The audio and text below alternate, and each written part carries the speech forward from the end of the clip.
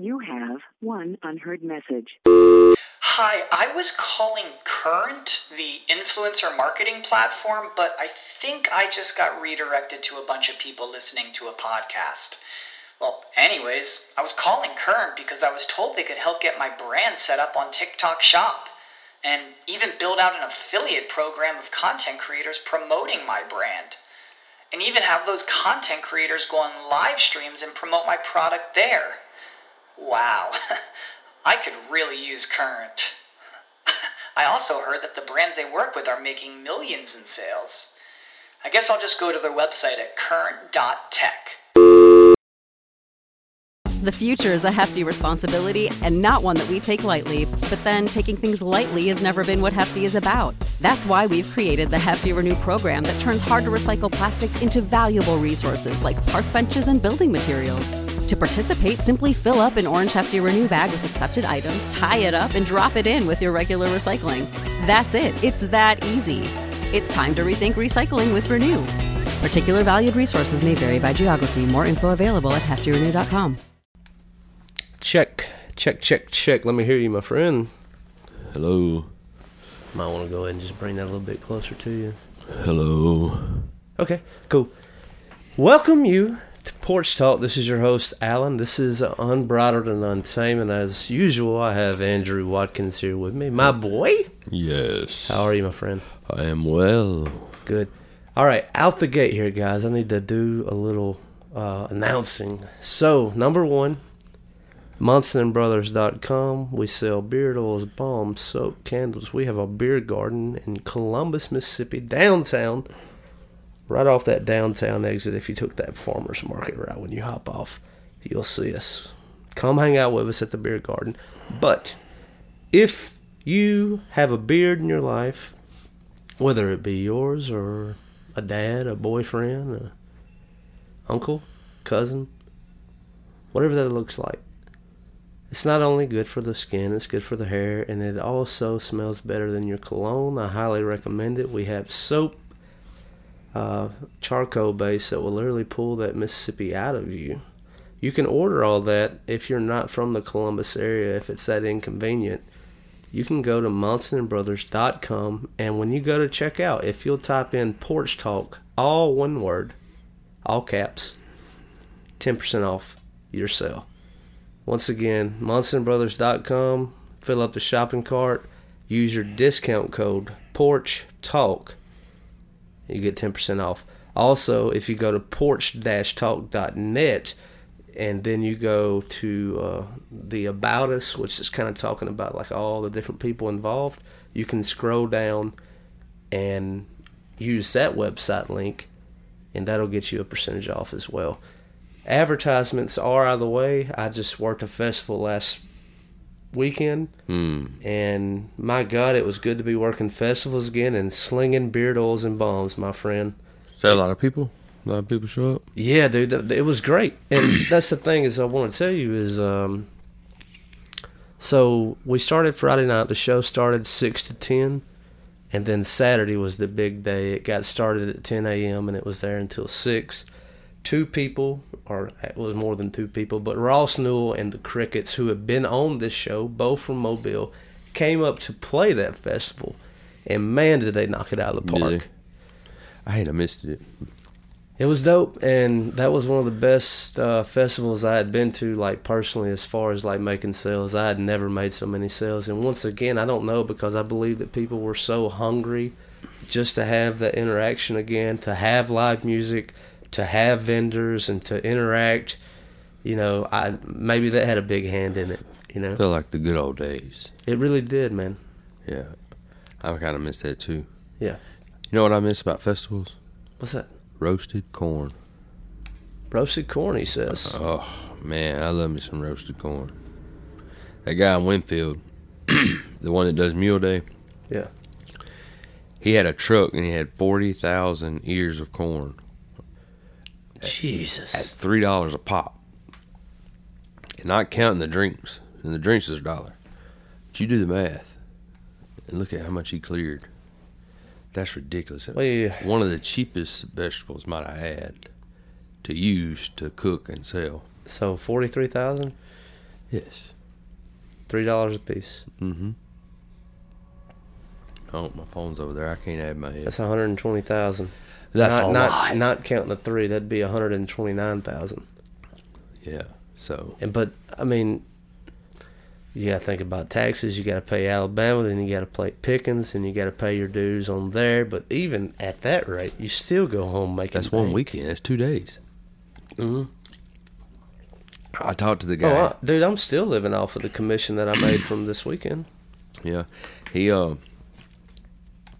I talked to the guy, and he does like 2 or 3 festivals a year. That's all he does for a living. Is he burns corn till it's done. Well, you got to grow it too. Yeah. He buys it. I'm sure he don't even grow it. He might grow it. I don't know. At this point, you don't even have to. Right? That's what I'm saying. You just buy it. It's a cheap vegetable to buy anyway. So, I mean, 40,000 ears of corn. What did you say? That'd probably be like what, an acre or 2? Hell, I don't know. What if he just goes to a farmer and be like, hey, let me buy an acre? What's crazy about here is, like, think about this. You and I both been to Guatemala. You saw the corn stalks? Oh, yeah, and the carrots. So they would get so tall, right? It would be like a 7-foot corn stalk. But you know how many ears would be on it? Like 2.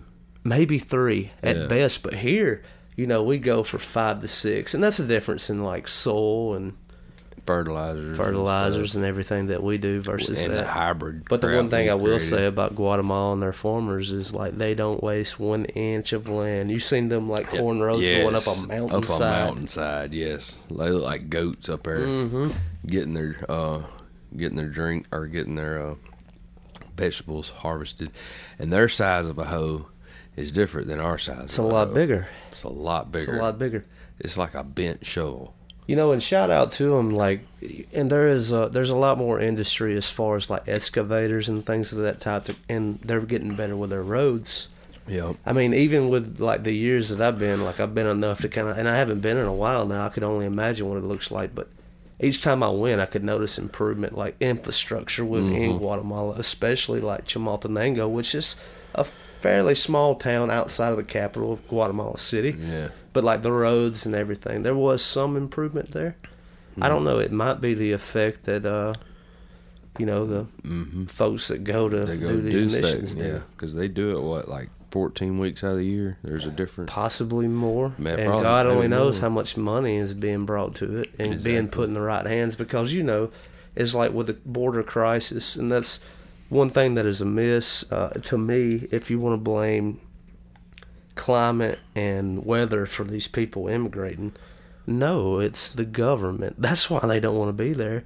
Like Honduras, El Salvador, Guatemala, these places is like the government is just as corrupt as it gets. It's pretty much. Yeah. It's god awful, man. Yeah, it ain't no good at all. And it's crazy going in there as missionary or tourist or however you want to take it. And, you get to talking and getting to relating with the people. And then when they get down to brass tacks, is why things are the way they are. It's like the government gets the money and then they just keep it. They don't put it back. Mm-hmm. They don't give it back to the community. And so, I mean, you see the power struggle. And there's always,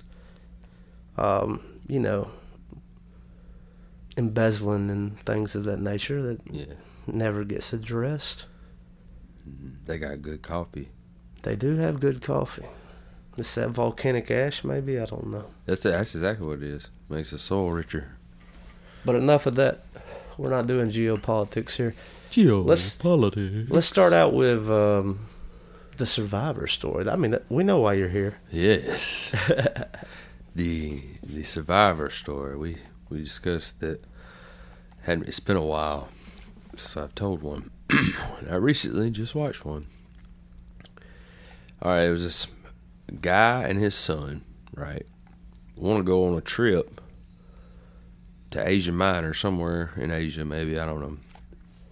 I think it was weird. It was a weird name to a country, and I never heard of it. But they was in search of the elusive Marco Polo ram, which is this like mountain ram that it's got these huge horns on it.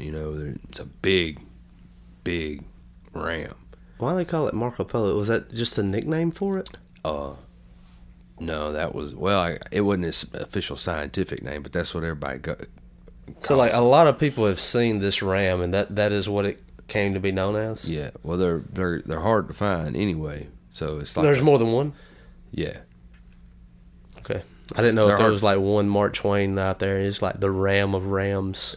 No, this is there's multiple ones because in the video it showed like 5 or 6 in a little herd, but you're talking about like in a mountain range, and that's as big as the group gets, 5 or 6. They're spread out wide. Anyway, father and son hire a guy from Canada to go with them on the hunting trip. And of course, while they're there, they have some natives go with them, and they actually have a pretty big party. Like I would say, probably 12. And they go on. So, what part of the world are they in, though? It's in Asia somewhere, maybe. Somewhere in Asia where there's mountains. These guys are from the U.S.? Yes. And they went over there for this big Mark Twain hunt. Yes. Okay, and so, like, 2 of them, or... There's 2 of there's a dad 2 and a son, Americans? and then there's a And then 10 natives? and a Canadian with them. Okay. The Canadian guy is one of their buddies, and he's a hunting expert or whatever. Mm-hmm. But when they get there, they have a group of people that go with them that's native to that country. They get their rams, they end up shooting and killing like 2 or something like that. But on Crap the day, hits the fan? Yeah, but on the day they're meant to go home, they go to get, and they had like Volkswagen vans. It was all-wheel drive, but there was still a van, so it was not the greatest. But a blizzard hit them, and it was snowing like crazy. And they tried to leave in the van, and the van didn't get nowhere. So are they, like, was this Everest? It's negative 40 below the whole time they're there. Like, what mountain range is this? I want to say maybe the Indies. Indies, okay. But, I'm way better at geology than that. Yeah, or geography. Yeah, I think it is the Indies. But, so then they have like this military truck, and the guides is like, let's just load up in this and we'll leave and we'll go on this. And they listen up, y'all. It's a sabotage. They drive pretty much all day, and they had to get out every once in a while, like dig snow up so that it could get traction and climb a little small hill or something like that. Finally, the thing gets stuck. So they're just sitting there, and they sit, and he has a satellite phone, so he calls his brother and lets him know where he's at. But while he's talking to him, where's his brother? It goes dead back home. Okay, back in... Yeah, wherever they're from in America. Mm. And the phone goes dead while he's talking to him. They had to stay in the van all night. And they're in like I said, a military truck. So like that, it's just got nothing but like a sheet over the back. That's right. Where all of them are. That's so right. It's not helping keep warm at all. Mm-hmm. The next day goes by. They're out of food. The whole crew is still... Yeah, there's like... They're all together? Like maybe 8 to 10 of them in there. Well, they end up living through the night. They wake up the next morning. They spend all day, and while they're sitting there, and the guy from the Canadian, he's like the leader. He's the one who's doing it, making decisions. He's like, if we don't have somebody by the end of the day, I'm going to start walking some direction because I'm not going to die out here. He waited all day to the evening of the next day, and when they was sitting there, then they heard a helicopter. So they was like, oh, they're saved. Well, by the time the helicopter comes, they look and they see 3 snowmobiles headed their way. Uh-huh. Well, come to find out, the helicopter lands or whatever. Come to find out, the snowmobile guys are like, what do you call them? Training for the Olympics. They're not training for the Olympics. They're like rescue people. Oh, like well, that's way better. It's a military.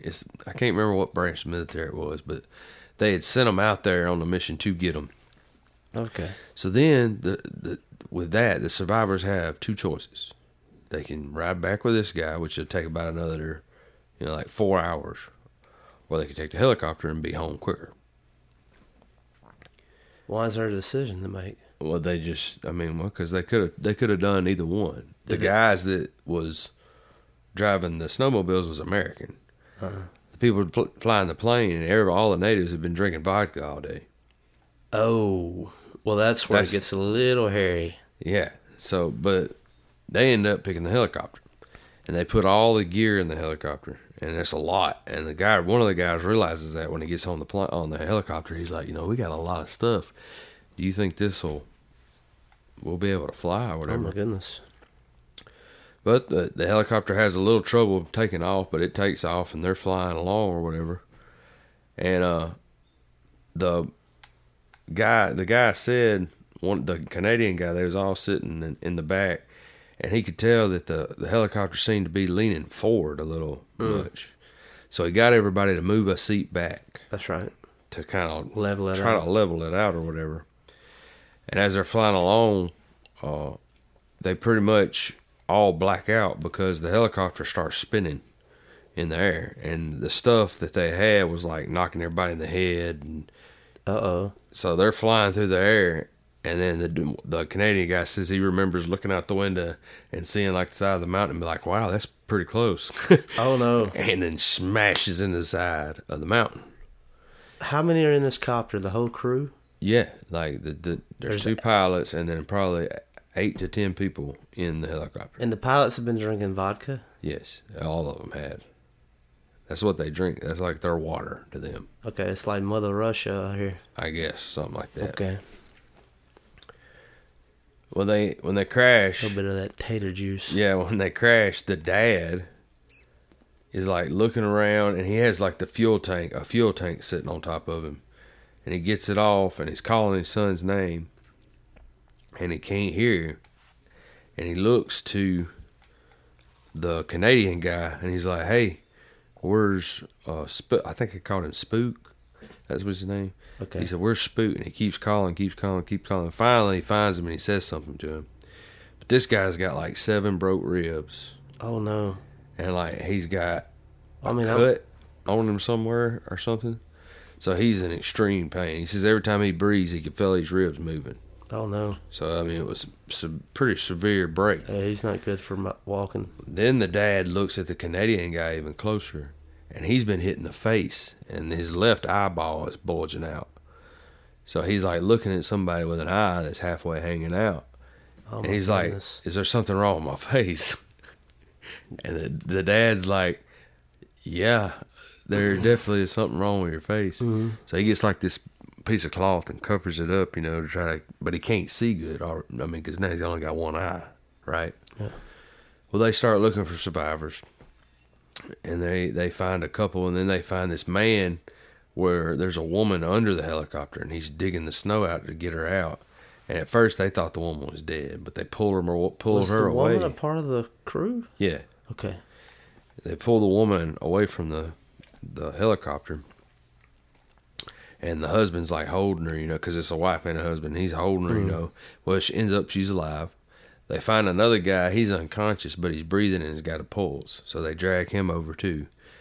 But one of the guys didn't make it. He was dead.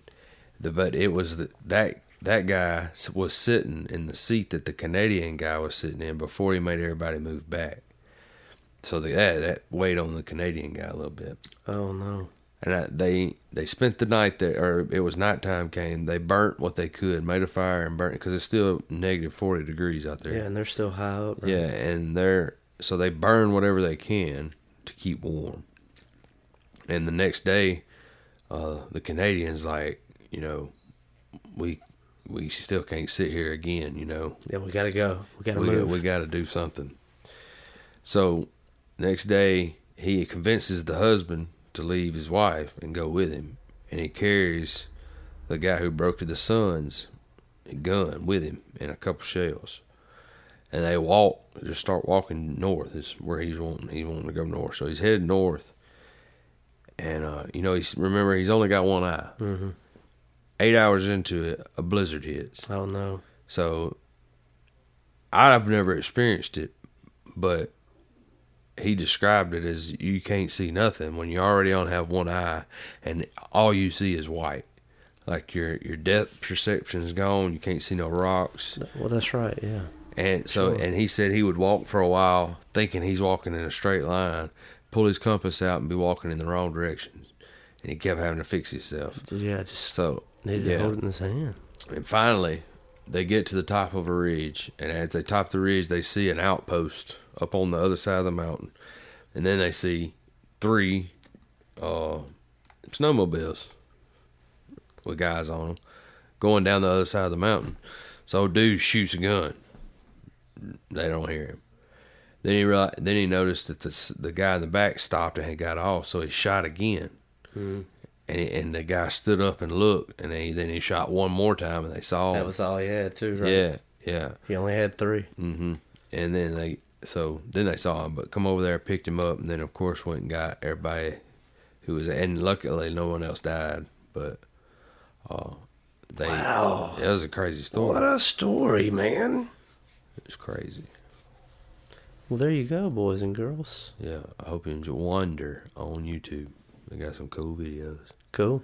All right, just to move on, man, like I want to talk to this about you is the last time that we met, we came in here and we could not remember for the life of us what we brought up before we pushed that little red button. Yeah. It was Tom McDonald. Mm-hmm. Okay, so, I'm not the biggest Rat fan. Yeah. But I found out about Tom McDonald probably 3-4 months ago. Mm-hmm. And even then, that was like the game. I mean, he's been doing this for some time. Yeah, for a while. And this latest thing is he's an independent artist. So it's him versus the music industry. And then like someone, I don't know if they had heard a previous song or they had heard something that he had done and it sounded like an Eminem track. And then they started dissing him for like ripping off Eminem or whatever. Yeah. And so what does he do? He writes Eminem and he was like, hey, I'd like to collaborate. Like, would you make a mix for me to actually rap on? Since everyone is already accusing me of doing this, let's do it. Do you remember the song that Eminem done? I can't remember the name of it, but like the gist of it was like it was a fan that was writing him all the time. Yeah. Do you remember that song? I think so. I ain't listening. And so like, like, hey, this is Stan. Yeah. Right? Yeah. You remember the car that he wrecks off into the water to kill himself in Eminem's video? Yeah. Well, Tom McDonald found the salvaged version. That exact car that was salvaged, bought it for his music video. And it was his latest video. And so, like, man, the dude puts so much thought and effort into what he does, and he doesn't give a damn about being canceled because he's not signed. Yeah. And like he's really good at what he does. He's got a really good flow. I like his words. He's countercultural. I have a lot of respect for what he does. He definitely. And he's always like, if you look YouTube music up, like he's trending. He's like, he's 1 to 5. Usually he's number 1 or number 2. Mm-hmm. Yeah, his songs speak truth too. Like about a lot of things. That's true. Like one of his lines, and I can't remember which song it is because I've just now started. Like it's probably been a month or two, maybe not even a month or two since I first. And the song that I first heard was that Fake Woke. Yeah, that's the first one for a lot of people. Yeah, that's a good one. But there was another one where it talks about one thing that stuck out the most to me. It was like he said something about there's life on Mars because they found bacteria, but a heartbeat on Earth is not human is what he says. That's not right. Human. That spoke volumes to me. That was crazy. He'd speak some truth for real. Yeah, I mean, and his newer stuff, he doesn't cuss as much neither. Yeah, I respect that. People who can get I reached out to him about being on the show. Obviously, I didn't hear anything back. He's a lot bigger than me, but maybe one day somebody, we're gonna tag him and a bunch of stuff. But yeah, get his attention. Yeah, maybe we'll tag him on this one, right? Yeah, gave him a huge shout out.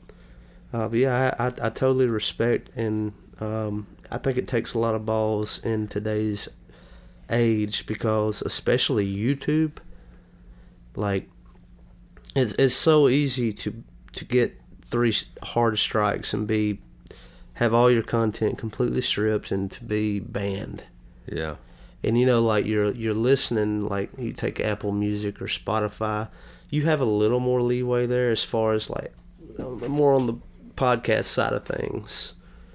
But when it comes to music, like unless Media Matters or someone like that gets involved, like when Media Matters gets involved, that has a huge impact. Yeah. They'll smear you and they'll get you removed completely. And so he's been somewhat resilient, and like you said, with some of his words, I believe what he says is to be true. And I think it's, I'm not saying that he's Christian, but just coming from a Judeo-Christian background, when the line that you dropped, it kind of reminds me of what Paul would write later in his life about what would be coming with society and culture as a whole, which it would be a perversion. Yeah. Is that we would exchange truth for a lie, and that like truth would no longer be in, and that we would just be just totally into these lies. Mm-hmm. And I mean, that kind of leads into some of the things that I wanted to talk about today, and it's a great segue, is do you still believe in Martin Luther King Jr.'s dream? I believe it could happen, but not through the power of man. No, man. Like, I still believe that what Martin Luther King's dream is that for a man or woman to not be judged on the color of their skin, but by the content of their character. Right? Yeah. I believe in that completely. And so everything that our culture is currently perpetuating, which makes us weak, which makes us fight, and I get on this hellhole of the internet known as Twitter, and all I see are these god-awful videos of crime done against Asians, or crimes against black people, or crimes against white people, every which way, right? Mm-hmm. And there's so much going on, and it's so hard to keep up with the names of these people because it begins to be so frequent. And it doesn't seem like the DAs and like the law are really getting involved. It's just really kind of happening, and it's almost incentivized. And it really comes down to one thing to me with everything that happened over 2020, especially during the summer, and all the awful things that happened with, police crime towards black people, and that really highly escalated it. And even before that, you had like the rooftop Koreans. I don't know if you heard about that out in California.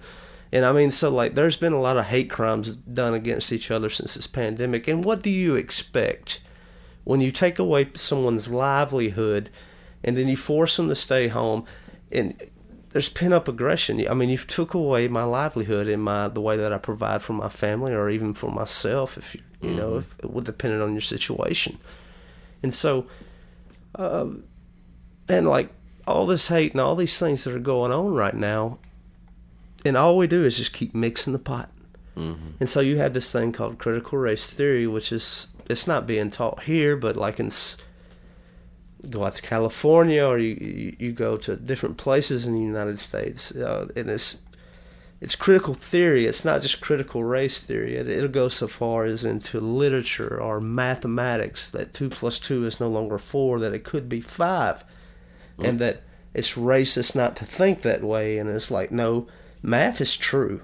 Yeah. Like 2 + 2 is always 4. Everything. There's not an exception for that. Everything has numbers. That's right. Everything. And that's the one thing about math that makes it great. And so like everything that we're perpetuating right now, we really need to take a step back.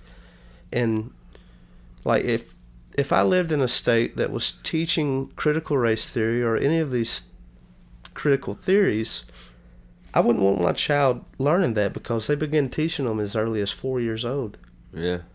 And it's like, if you're white, they teach you white guilt, and that you should feel bad for the way that you were born.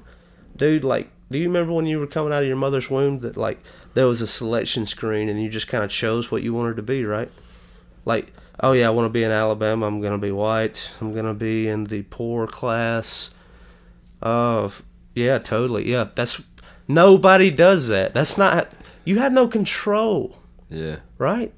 Guilty. So, and that goes back to MLK's dream, that the way that I judge you, the way that I treat you is by the content of your character, not by the color of your skin. If you're a good person, you're good. If you're bad, you're bad. It doesn't, the color of your skin, it doesn't matter. Yeah. That's nothing. If anything, we should celebrate our differences. Man, that's beautiful, you know? You're different than I am. We should celebrate these things. That's why God made us this way. Yeah. I had talked to a guy at work, and he was a white guy, and he said that, he said, well, you know, black people can be racist towards white people. And I was like, no. Let me educate you. Racism has an ism at the end of it. What else has an ism at the end of it? Socialism, communism, liberalism, all these isms. What that ism makes that word stand for, and what it means is it's something created by a group of people with like minds who share ideas and theories on life. Now, people can be prejudiced towards people, but that's the difference between being racist and being prejudiced. Being prejudiced is a black person looking at me and then just assuming that I'm racist because I'm white. That's also stereotypical. Yeah, but that's what prejudice is. White people can never experience racism because the racism that was set up in America was by white people. I don't know if I agree. Okay. Prove me different. Change my mind. Well, I don't know, like, maybe not changing mine or proving you different, but let's think about Asians. What were they used for in the past? They were slaves too. What did they do? Built the railroad? Building railroads and that's true. Cutting holes in mountains.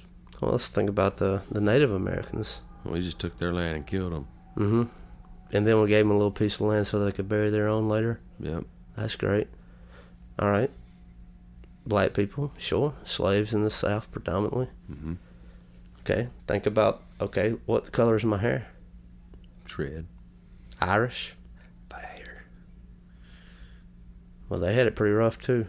Mm-hmm. And even today, if you want to talk about modern slavery is the absolute worst. It comes in the form of sex trafficking, sex slavery. But back to like your point is racism, whether it be an Asian toward a black person, vice versa, white person to a Latino, vice versa, or whatever way that looks. It's a two-way street every stinking time. And like we mess up right there at that moment, man, is you have to go by the content of the character. The way, the appearance, it doesn't matter. I mean, Jesus taught this time and time again. Even he himself. It just goes like to Aragorn with Lord of the Rings, if you want to go fantasy. He looked foul, but was fair. Mm-hmm. He wasn't someone that you would want to come up to naturally and hug because he wasn't a good-looking man. Right? Mm-hmm. That is the whole point. And it's a really beautiful thing. It's like you have to get past what you see. It's just like judging a book by the color. None of that. No, that doesn't matter. Stop that. Like, and there's nothing, like, stereotypes sometimes will keep you alive. Sometimes they will. But for the most part, man, we need to take it one at a time. Mm. And so, like I said, I didn't set out to prove you wrong or, like, change your mind. I don't know, but, like, it's a two-way street every single time. I mean, if you want to go, like, KKK, well, then later there was Black Panther. But it was in result of hate. And then look at the Jews. Everyone has hated them forever. Yeah. There's always been anti-Semitism. Mm-hmm. And that's not even the color of the skin. That's just race. I think there's a lot of things, though, that can be a reaction to racism. To being treated bad. The one being treated bad. The result or what they do, how they react, isn't for the same reason as why the other side hates them. Because like that's the way the South was. The South, I mean, white people hated black people. I wouldn't say that. And they started. Well, yeah, I wouldn't say that they hated them. It was the way, like, realistically, man. Like you think about like Django with Quentin Tarantino. Yeah. I don't think that they hated them. It was they saw them as property.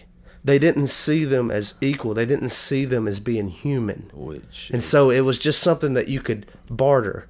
And what is more valuable, that goes back to modern day, what's more valuable than a person? Nothing on this earth. Well, what about when they wasn't selling them no more? When they was making them eat in a different place? When they was making them drink then from you a had different like this fountain? cultural thing that was happening. Yeah, but it was a to where hate culture. it's like they viewed them as property for so long that it was hard to see them as eye to eye, right? They still, yeah, even after they wasn't slaves anymore, they looked down on them. That's right. Because they hated them. It's not hate. It was just looking down on them. If you don't love somebody, and the way that they've been treated is not love. If you don't love something, the opposite of love is not hate. What is it? Indifference. Indifference. Yeah. There's only one or two things. No, there's not. There's three. Bad. There's love and hate. There's good and bad and love and hate. You can't just sit back or just act like that treating somebody different because of what color they are is anything close to being love, which is what we're supposed to do. And to me, if you're not loving, you're not hating. I mean, you're hating. No, I think it's indifference. Check this out. So like you're saying you're if I hate something, I actively go out of my way to avoid it. If I'm indifferent about something, I can look it right in the eye and not care. Love is being compassionate. Yeah, but knowing that one way is good and not doing it is a sin. Knowing what is good in the situation. Well, a and lot not of people doing do it not is know sin. the way. The way of good. Everyone has a moral compass. Everybody knows what good and bad. Whether you go to church, whether you know who Jesus is. But some folks are. It's not everybody, but majority. It's dialed down. Yeah, definitely. But and I think every child is born that way. They're depending on where they're at can change that. But still, everyone knows good from bad. Everyone does. They do. Even as a kid, you knew when you messed up. And that's the beautiful thing that it's a story that I like to share. Like I used to do children's church a lot, and even watching my nephew, even watching your daughter grow up, and my friends' kids, and looking at this is like when they come to a certain age. There's one thing that I always see that is primal, which makes me believe the biblical narrative is absolutely true. Is there is something that is undeniable about human nature. It is selfishness and pride. Do you remember the first time that you gave your daughter something, and maybe it wasn't you personally, and then how hard it might have been for her to share with another? It's mine. It's one of the first acts, or even playing with one another. That's my toy. I don't want you playing with it. That's pride and selfishness. That is what led to the fall. That was the very beginning of it all. Pride comes before the fall. That is what got Adam and Eve so soaked in. You could be like God. Why? What is that saying? Well, I wouldn't need him anymore, so I could interpret it for myself. And that is what we do today. And that is the idea of salvation. That is the idea of like knowing God. Is submitting yourself daily to, man, I'm dumb as dirt. I have these selfish and prideful acts that I'm trying to commit every single day to better myself and screw everybody else. It's me. And the opposite of that is what Jesus offers. It's that salvation experience. It's like experience with God. And it's knowing that all these things on earth are ethereal.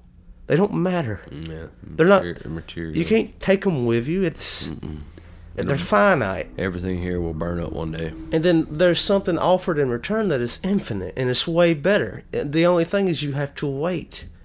And, like, the way that you live is how you get other people to, well, maybe living that way is pretty good. Mm-hmm.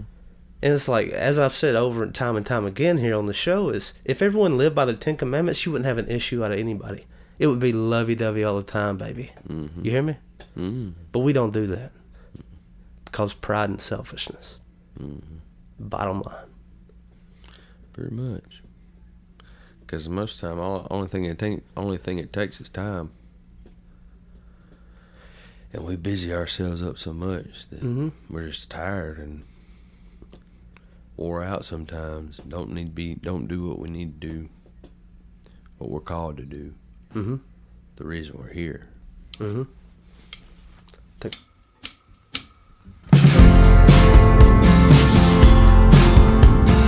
Time is wasting time. I can't hold him back, but I think the boy's off track, living out of life. That old time sound came running back around like a predator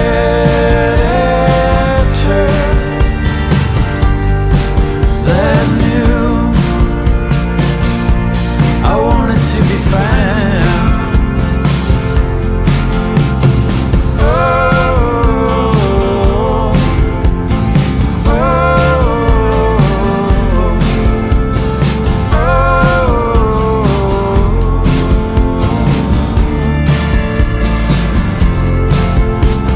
Delilah in the using, drowning out some chance to feel free. Just once, Rick's just laying out. Lamb has got its limits, and so few ways out. That old time charge came surging back around like some grotesque monster that knew I wanted to be found.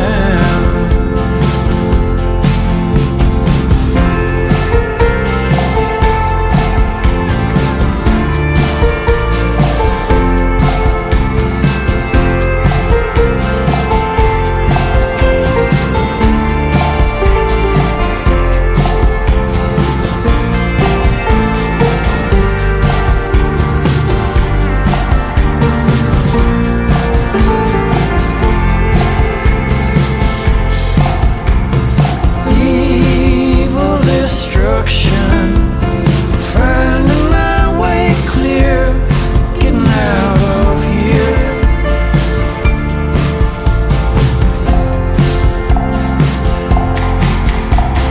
Into pink barrels of light, the base of a waverly night. I wanna just see,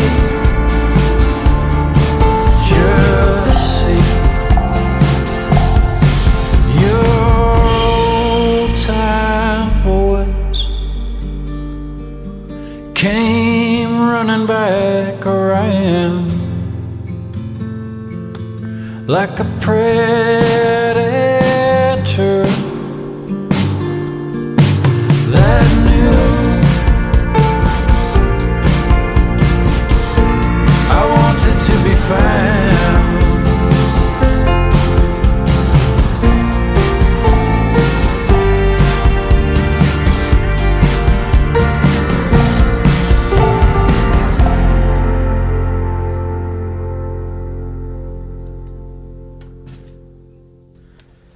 All right, just talking like killing time is just to spend a brief time here. It's like, man, the ghost of Tsushima. Dude, that game's dope. Man, you know how the only way I could play it is I say, yeah. It just kind of hit me like the way he said, Tsushima. Oh, man. I've been wanting a PlayStation for a while anyway. And I got my Xbox, but man, Xbox is... I love Xbox. I love the controller. But you pretty much got to have really good internet to do anything. To download a game, I mean, you got to have good internet. And where I don't even have internet right now at my house, so... Yeah. I go to my uncle's house one weekend, and I'm looking, and he's got a PlayStation sitting there, and I'm like, huh. So I called my cousin, and I said, hey, Jake, come here, buddy. I was like, what do you think about playing Xbox for a little while? He said, what are you talking about? You going to give me an Xbox? I'm like, no. We going to trade. Well, I'm not going to give you an Xbox. I said, how about I bring my Xbox over, and I'll borrow your PlayStation? He was like, okay. So I did that, and the only reason I want a PlayStation is for like 3 games. Ghost of Tsushima, Last of Us Part 2, and God of War, the latest God of War. That's the 3. That's really the only 3 that's on PlayStation that I can't play on Xbox. Yeah, I feel it, man. I remember, growing up is... me and my brother had the N64 forever, and then like my cousins in Birmingham, they would have the PlayStation. Mm-hmm. And then it was shortly after that we'd have Xbox. Mm-hmm. Then we would have Xbox. And I remember going to Birmingham and playing like Crash Bandicoot as a child with them, and just having a dope time. Yeah, that was one of my cousins. Games. They were really good at the game, and so like not only could we just stay up late and like get through it and beat it, and that's what you want to do, right? Yeah, no doubt. You don't want to go home after a weekend in Birmingham with like a half-beat game. Yeah. You want to see the end of it. Mm-hmm. Yeah, no doubt. But it's always been that way. Like between Xbox and PlayStation, it's like Xbox had Halo or Destiny and Gears of War. Yeah. And then PlayStation always had God of War and Spider-Man. There was a Dark Souls spin-off, Bloodborne, that was PlayStation only that I really wanted to play. There's also Gran Turismo. I used to play that. That was a PlayStation exclusive. Yep. I still got all them games, by the way. Every one of them. We need to kick it sometime. Yes, we do. Need to kick it. But that Ghost of Tsushima has got a pretty great storyline to it. And I have to admit that I'm one of them people who, if I can skip some of the monologue stuff and the videos, I do. Yeah, but on this one you can't. On this one you can't. So I've had to listen to the story, and it's pretty interesting because it also really did take place. I don't know the actual events of the game happened in real life, but the fact that the Mongols was taking over Japan, that did happen, And just to see how the story play out, it's pretty cool. You're a samurai, of course, who they go to war with the Mongols, and his uncle is like the main lord, the main guy. Mm-hmm. And he gets kidnapped, but all the samurai die except for you. Your name's Jin. And you get to a point where you meet the main Mongol boss guy, and he has your uncle. He ain't killed him yet. He's just got him tied up. And you try to fight that guy, and he kills you, and you fall off a bridge. But a woman finds you and brings you back to health, and that's the reason that he is the ghost of Tsushima. Well, I was wondering about the name. So it's and you have an opportunity. Most samurai are very honorable. They never. That was the point of being a samurai. They never and what I mean by that is they never fought nobody with their back to them. They always called them out, and that's like the Wild West, right? And that's what you can do in the game. When you come up on a group of Mongols, you can hit the standoff button, and he'll get off his horse and says, "Who will challenge me?" and they come up and you hold triangle, and when you see that guy move, you slice his head off, and blood and arms come off. Ah, shoot! Blood and arms come off. Or you can be sneaky and assassinate, and I think it's going to make a difference in the game. Sorry. But it's kind of like an Assassin's Creed gameplay because you can crawl on a lot, and there's a lot of hidden things you can find. The main currency is flowers, so you have to find flowers in the wild. Yeah, I spent a little time while you watching it. Like, I was really into it, and I don't mind those type of games that kind of make you sit through and see. Like, I couldn't say so much with like Witcher 3. That was the open world one. Mm-hmm. But like with Witcher 2, it was kind of like a straight line. Mm-hmm. Couldn't really call it an RPG. It'd be like an action adventure that moved in a linear way. Mm-hmm. And like you would make choices, that would affect you either way. Mm-hmm. Essentially the same end. And then even like with my favorite series of all time, Dark Souls, is it didn't really do a lot of storytelling. It was in the items that you found and all the lore, if you cared to find it throughout the game, that would tell the story. And even some of the decisions that you would make with that game would it could determine some things for you. But with a game like this, it's like, that's curious that you brought that up about like assassinations. I wonder if it'll play in the honor at the end and how it ends. Mm-hmm. Now that I know how it started, is like when you in a ghost, I guess, until you find redemption, and then like, will you be satisfied with the way that you got your redemption? Yeah. But at that point, doesn't matter, because all you want is revenge, right? Mm-hmm. Yeah, you just want to be rectified. The reason I think that it might differ in the end is because so far in the game it'll show cutscenes of that Mongol leader talking to his uncle. Uh-huh. The first time that cutscene come up, he talks about how he says your nephew is standing up against my soldiers, showing his face to his soldiers too. Uh-huh. All right. Well, after that, I started unlocking techniques where I could really mess people up. Oh yeah, you have like the wind and water. Yeah, with like the assassinations and the way you kill them and stuff. Well, I started doing that more because you'll come up on these camps and there'll be 30 guys, and you can't take on 30 guys. So you have to be sneaky. You have to go around and stab people in the ribs and in the neck. And then it went to another cutscene later on in the game, and it talks about he says your nephew's losing his honor. My men are finding their the soldiers with wounds in their back. So it's like, he realizes it, and then the uncle's like, he would never do that. He is honorable samurai. So that's why I think it might play a role. Oh, I see. I think that might be how it plays a role in the ending. I would wonder what 2 playthroughs would do, if it would. I don't know. Vary. I'll probably play it twice. How many hours you have in right now? About 16, 17. So you should be nearing the end. Oh no, I haven't even touched it. It is a fairly large world. And I don't know if you go through the whole island. I assume you do, but like, dude, you can't go nowhere without finding something to do. Yeah, it's so much. That game really made me want to have a PlayStation where I could just chill. Mm-hmm. But like things like that, as I know I won't get done, things I need to get done. Yeah, because I would do that. Mm-hmm. That's one blessing for me, is like with these archive Xboxes not working anymore. It's a museum. Yeah, just a grave is. I mean, it's easy to get off work and just jump on that relic, and then you be on it till it's time to go to bed. I kind of decompress with it when I get home from work. I get that, and a lot of people do too.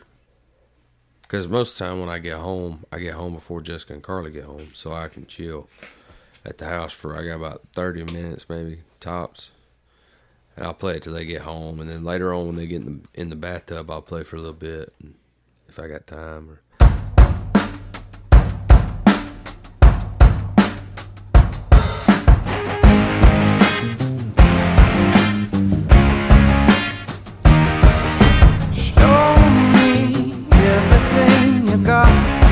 you might be somebody. Tell me everything you thought. was a little tired, had so much to say. It's up to you what you really want to do. It works out anyway. What did you know? What did you say? Did you sing anyway? What did you know? What did you do? Did you think you did him more? Oh my God, I love to be somebody. Oh my God, I love to be somebody's number one. To be somebody's number one. To be somebody's number one. Did you ever think you'd make it? Did you ever think you would? Every day you felt like dying. You just kept on trying to be somebody's number one. Do do do do do do do. Do do do do.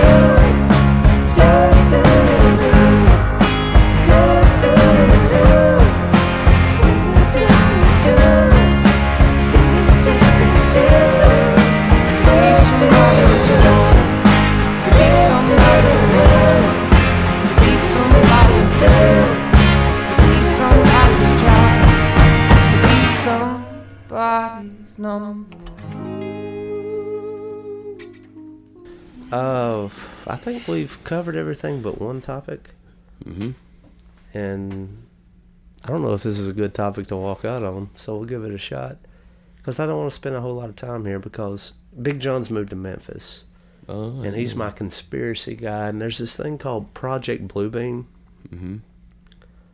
So it's going to be like UFO projections, and even some people have said that they might even project the second coming of Christ.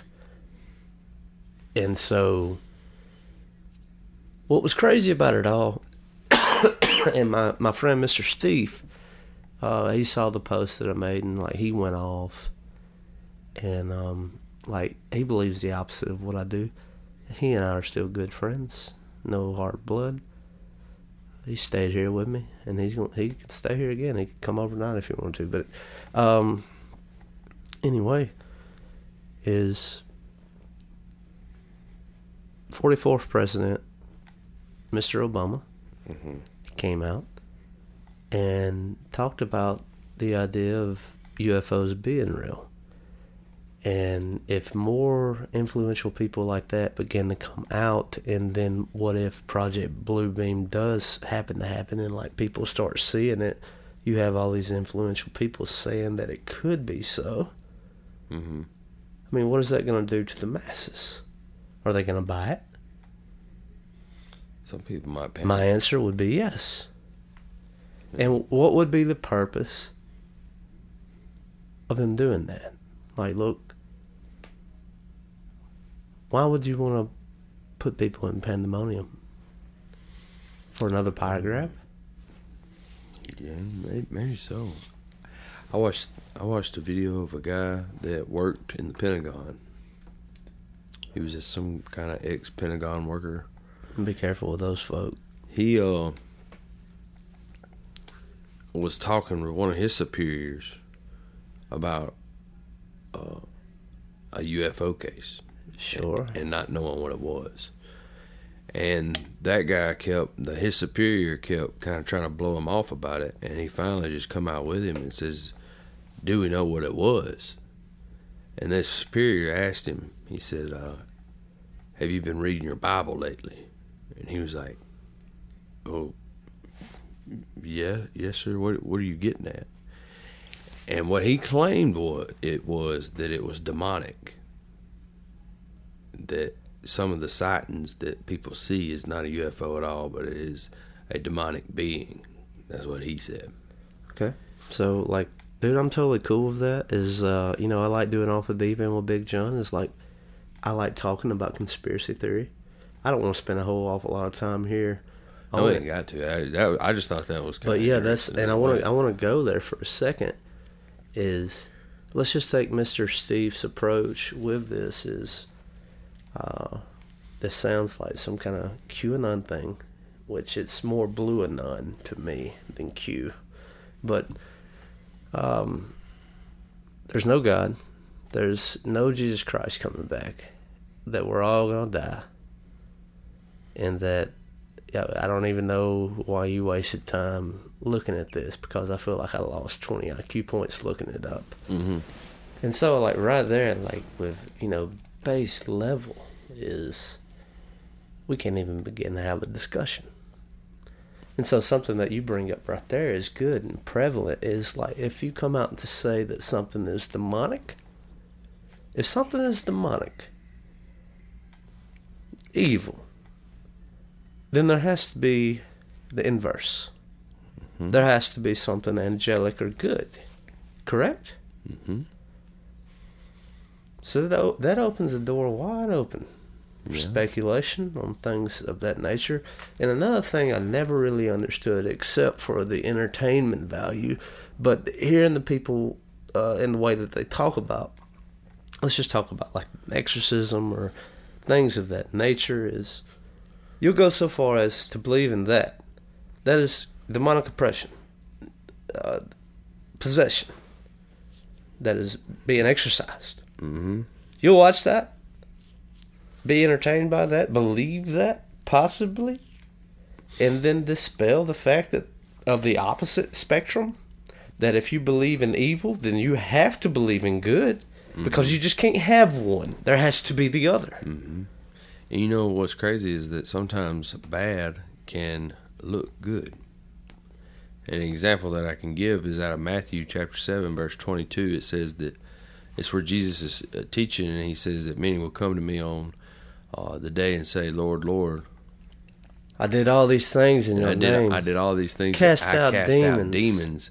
So you think about, if they don't know, and then he later on says, I will say to you, depart from me, man. I never knew you. I never knew you. One of the scariest verses in the book, exactly, my so friend. If they did cast out demons, they did it with in their own power, with demonic power. Who has control over the demons? Well, it'd be the devil. That's right. So that's where that power comes from. So the scary thing is that good can look good but be evil. Yeah. I wonder where, like, what denomination does the most exorcisms? Because let me tell you what I'm thinking. I've been following I'd say Baptist. I would say Catholic. And they're not a denomination. Well, you know what I mean. Group, whatever, however you want to say it. There's Catholics, and then there's Christians, and then there's Catholics and Protestants. Yeah, well, that's what I'm saying. They're all Christian. That's what I meant. But this guy thinks that the popes are Antichrist leading up to the main Antichrist. And if a lot of Catholic priests are good at casting out demons,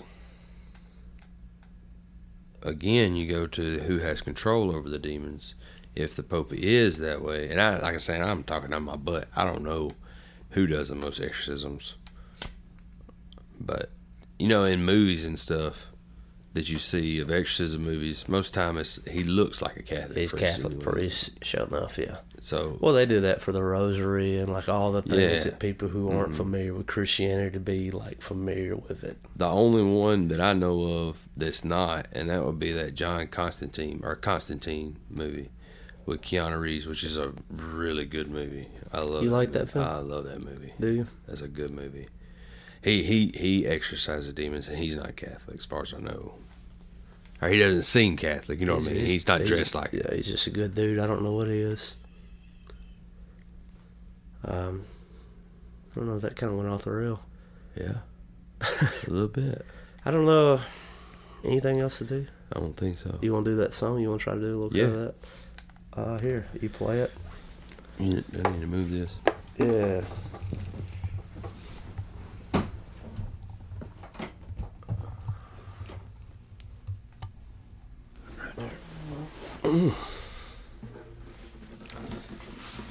All right, well, give me just a second here.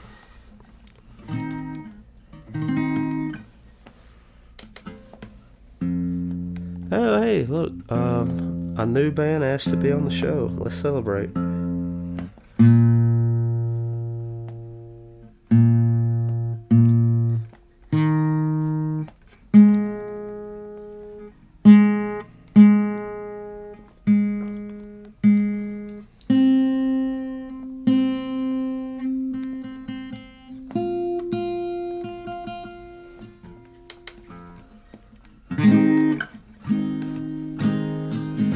call it. It ain't nothing. Huh? I think that's what we'll call it. It ain't nothing. Until we. Yeah. Yeah. Go ahead.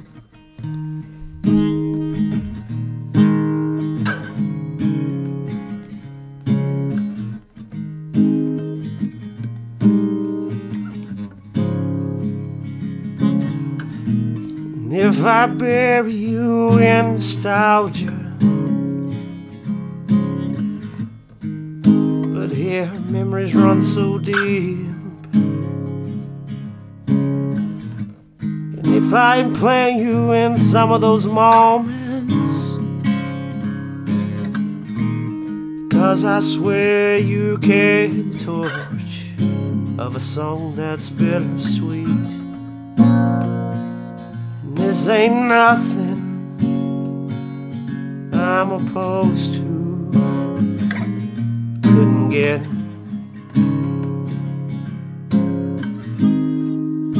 take all those stars, line them how you see fit. If I fall in or out, I was just a bullet that couldn't hit. That ain't nothing I'm opposed to, but couldn't get.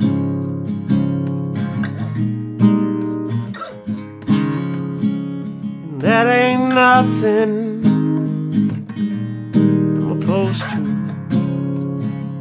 couldn't get.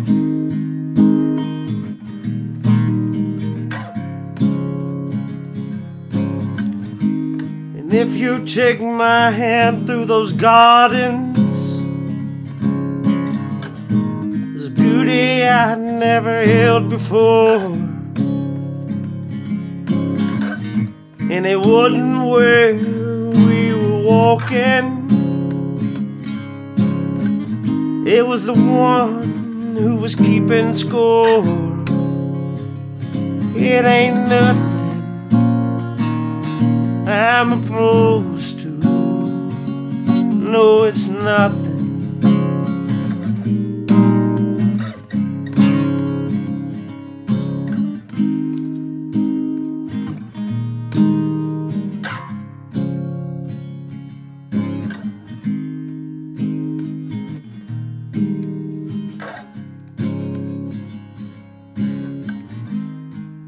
I was thinking I want you beside me. Could you get where you get beside me? That's all I really need.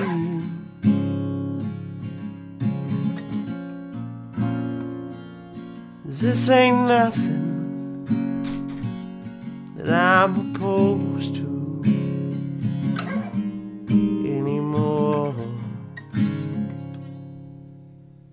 How about that? As good as it's gonna get. How about that? Prescription products require completion of an online medication consultation with an independent healthcare provider through the LifeMD platform and are only available if prescribed. Subscription required. Individual results may vary. Additional restrictions apply at lifemd.com. Read all warnings before using GLP-1s. Side effects may include a risk of thyroid C-cell tumors. Do not use GLP-1s if you or your family have a history of thyroid cancer.